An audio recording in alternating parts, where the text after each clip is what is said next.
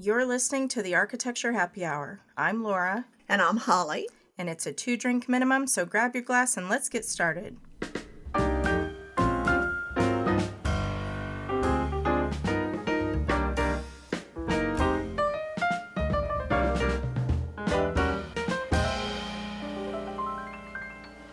Well, welcome back to the podcast, everyone. We're excited to be back with you today. We are announcing the first episode of our new home design series. This new home design series is brought to you by our architecture firm here in Dallas, HPD Architecture and Interiors. Holly and I work with homeowners to focus on making their homes better, both in new designs as well as remodels.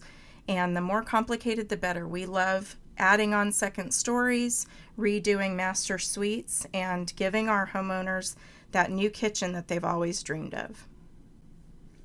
So in this home design series, we are going to bring you a number of episodes that will break down the home design process step by step. So in this first episode, in episode 89, we will begin at the beginning, getting started, and we're going to share with you the essential information that you need for any home remodel or new home design. These are just a lot of decisions that you need to make up front, as well as the types of information that you need to gather. So we're going to break this first episode into 7 parts, and that might sound like a lot, but we're going to try to simplify it and break it down so that you can follow step by step on our checklist that will be available on our website for download. So at the end of this episode, visit thearchitecturehappyhour.com and look for episode 89, and you'll be able to find a link to be able to download the checklist that's going to walk you through step by step exactly all the parts and pieces you're going to need to start your home remodel or new home project. Or step 1 is to figure out the what. And that means deciding how many square feet, how many bedrooms, bathrooms. Basically, what's your wish list? Do you want a 1-story home or a 2-story home?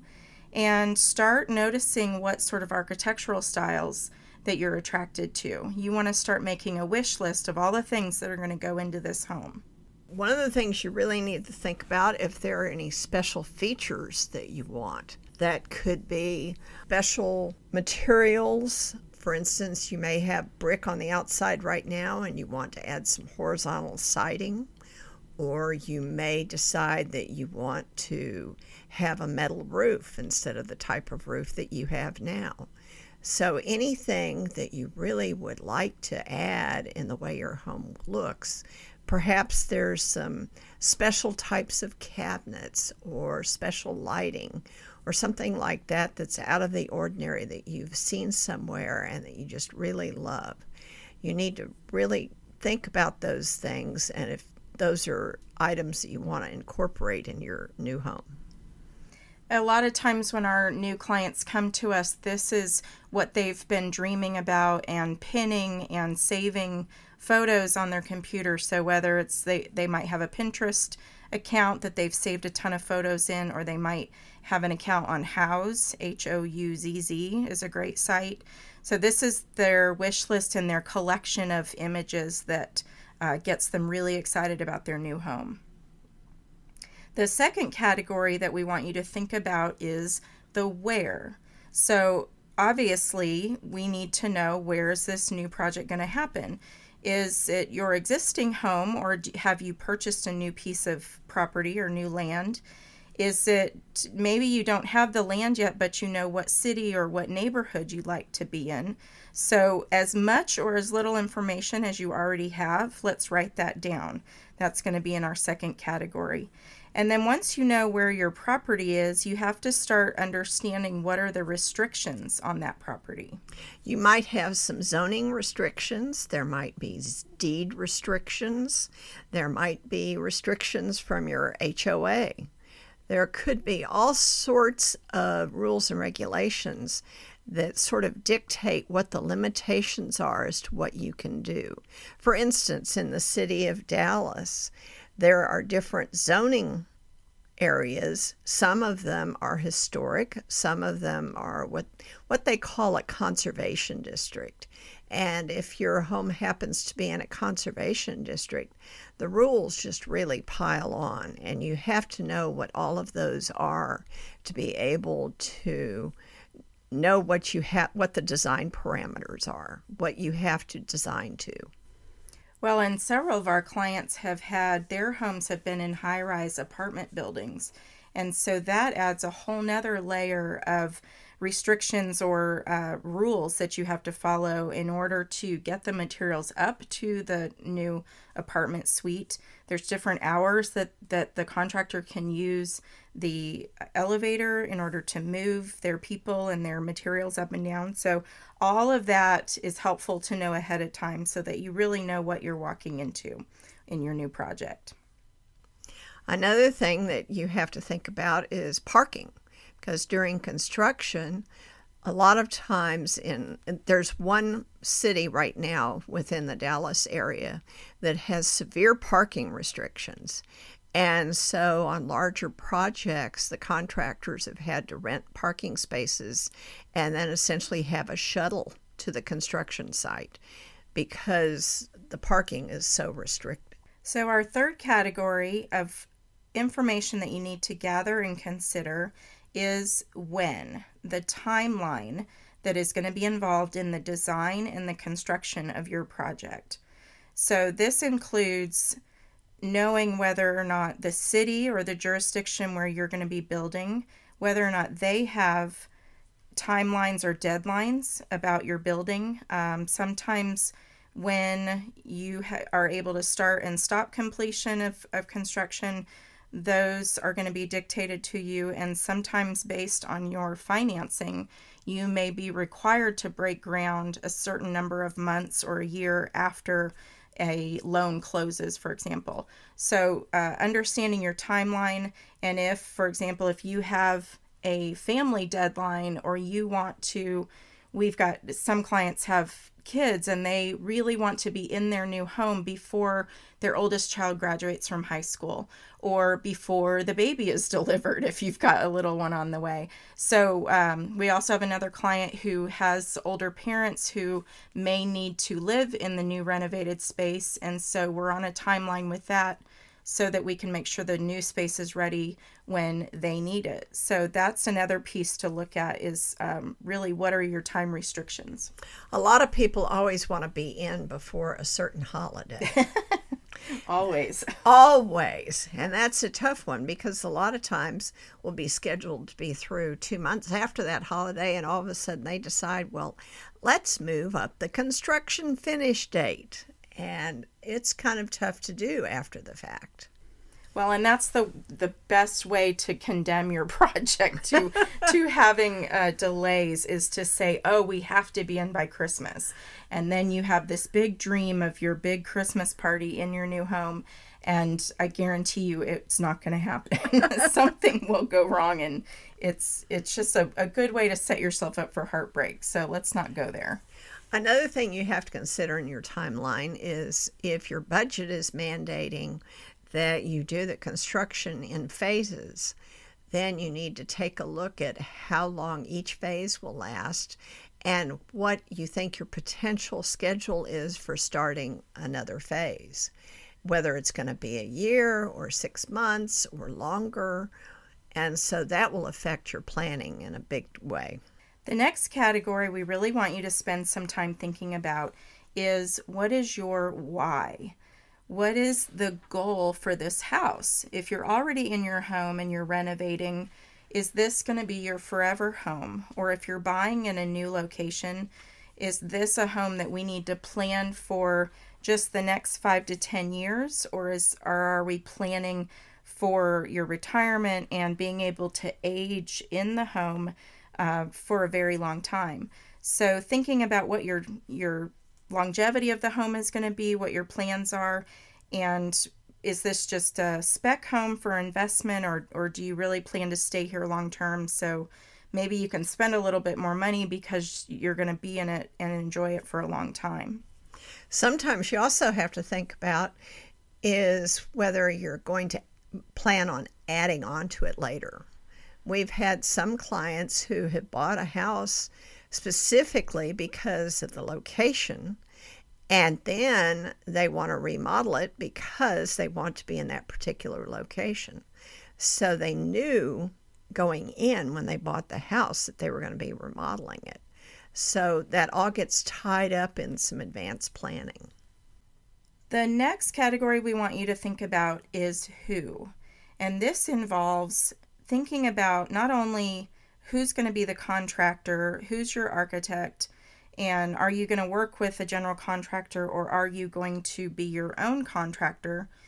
It also involves how are you purchasing it? So are you working with a developer and then you close after the home is done, or are you purchasing the property yourself, or maybe you already own your home? So you need to know who are the people involved and what role do they play in the project.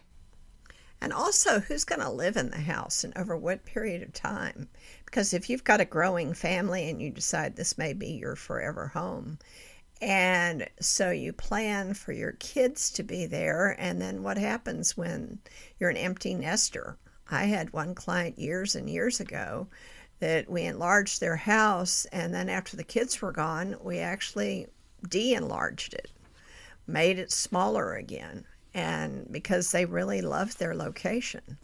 So you have to sort of figure out those things going in, because if you're going to essentially have some temporary space, maybe that temporary space could be, even though it's temporary space for 10 years or so, maybe it could be designed so that it could be converted into, say, a pool cabana or a guest suite or something else so that it's more standalone and it's easy to close off. It's also helpful to look at who are the decision makers in the process. So we've had any number of scenarios in projects we've done in the past. And oftentimes if we're working with, for example, a husband and wife couple, they may have several kids who want some input. There's always a mother-in-law involved that somehow gets to have input when they show them the plans on the weekends.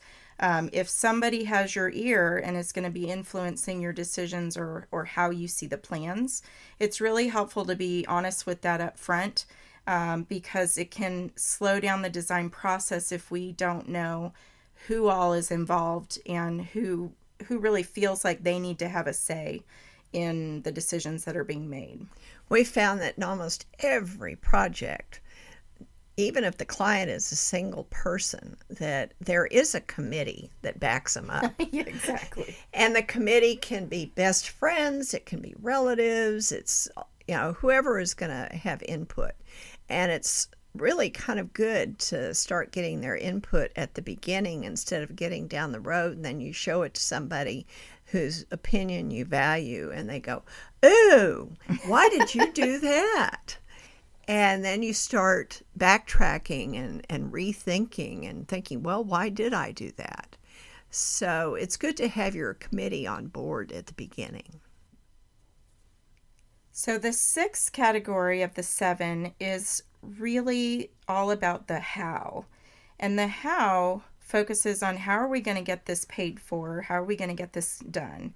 So being really honest about your budget, understanding what the current cost of construction is in your area, and that can vary widely from different parts of the country, and even different parts of a city can have different expected values. And then you also want to look at what's the current value of your home if you're going to renovate, and then what could you sell it for in the improved version. You can find out a lot of great information by talking to realtors about what is the going rate in your neighborhood. And one of the things I think you really need to take a look at is being careful not to overbuild. And overbuilding means if every house in your neighborhood is going, for instance, let's just pick a number, going for $350,000, and by the time you improve your house, it's going to be over $500,000. It may not be a sustainable price. You may not be able to get what you think it's worth by the time you sell it. Or if every house in the neighborhood is 3,000 square feet and you build something that's 5 or 6,000 square feet, you're not going to be able to sell it for what you think it's worth or what you've invested in it. So you really need to not overbuild for your neighborhood. Yeah, which is really hard to do because everyone comes with their wish list for their dream home. And sometimes that's not exactly compatible with your neighborhood. We have had to advise some of our clients that this is an amazing house that you want to build. It's just not right for this location. So try to be honest about that up front and as early as possible so that you can really manage your expectations and do something that's going to be a good investment for you, and it'll be a good addition to the neighborhood where you're living. One of the things you have to look at carefully is the financing options. If you already own your home and you're going to get a construction loan, then you need to figure out how that works with your banker, because some construction loans are typically made so that as the draws are made, you pay the contractor as you go along, and your loan value increases as you go along and you're paying interest on it. Then you get to the end of the construction project, and that construction loan needs to be rolled over into some permanent financing, or your mortgage loan needs to be refinanced so that that amount is put into your mortgage loan. There are all different ways of doing this. And if it's a very small project, you may have to get a personal loan because a bank may decide that it doesn't want to finance it. Or you can get a home equity loan. There are all sorts of financing options. And it does you well to do the investigation on the financing options before you ever get started, so that you're not surprised by how long it takes to get it, or the fees that are involved, or if you can roll it into your existing mortgage loan. If you're buying a new house or building a new house, the financing options get a little bit more complex. So it's best to just go and talk to your banker or several different bankers and find out exactly what the different options are for getting your loan put together. All right, so the last category that we want you to put some thought into is, who is your team? And we've mentioned a few of these people along the way so far, but some of the people that we think you should probably have on your team ready to go, meaning go ahead and find these people ahead of time and make sure that you trust them and that you've got good relationships with them and that they're a good fit for your project. Really, a great one to have is a realtor that understands your home type, whether it's a single family home in a neighborhood, or maybe it's a duplex, or it could be an apartment or a condo, whatever that specific kind of home is. The realtor should be an expert in that type. And then you also need a trustworthy mortgage banker that's going to advise you in all your options.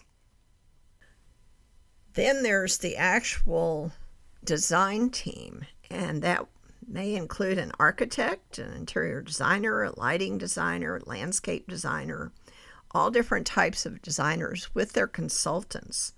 You may need a surveyor because the property may not have had a recent survey, and it's very important to have an accurate survey before you start a design. Then there's what they call a geotechnical engineer. This is a person or a company who can come out and drill a hole on the property, or 2 holes or 3 holes, and figure out what type of soil you have, because it's important to know that soil type in order for a foundation to be designed by a structural engineer, who is another critical member of the team if you're doing an addition. Then there's always the general contractor, and they come in all different forms and sizes. As Laura mentioned before, the general contractor might be a developer. Sometimes there will be a lot that is for sale, and the stipulation is if you buy this lot, then the company that owns the lot is going to build your house for you. And so therein lies the developer. So the developer will step in and actually build your house for you. General contractors can be large firms or small firms. You need to find one that you trust explicitly because you're going to be working with them for a long time. You may also decide that you want a pool or some sort of specialty piece. We've worked with clients in the past who wanted a sport court or even a little fishing pond or something fun like that on their property. So any sort of specialty designer or consultant, it's good to go ahead and research those folks ahead of time. Look at their reviews online and talk to people who have used them because they can be a great asset to the team. And then finally, if you live in a neighborhood that has a homeowners association, there may be an architectural review board or some sort of committee that has to look at your plans before they'll approve them. So you need to get to know what your homeowners association requires and who are the people on that committee that will be looking at your plans, because it's very helpful to talk to them ahead of time to sort of know what hoops you're going to have to jump through in order to get your plans approved. Yeah, because they may say, you can only do your house in this particular color or this particular brick or some particular design. And so it's really helpful to know that way ahead of time instead of at the time that you submit the drawings to them for review. So even if you have an informal sit down with them, it's really helpful. So those are our 7 steps to the essential information that you need to know when you're getting ready to start a remodel or a new home design. We hope that's helpful. We know it's a lot of information, so we are putting together a really helpful checklist on our website that will be free and available for download, and you are welcome to visit our website and go to our podcast website, thearchitecturehappyhour.com. And please use the comment section on the post for this episode 89 to leave us a comment or a question. And if you're over on our Facebook page, we'd love to hear from you there. Leave us a question, and then Holly and I will be doing either Facebook Live videos or answering questions. If it requires more detail, we may do a blog post and then share that on our Facebook as well. So please reach out to us. Let us know what sort of home building questions you have, and hopefully then we can incorporate that into future episodes. So until next time, start taking notes on your home design ideas, and we will talk to you soon. Bye-bye. Bye.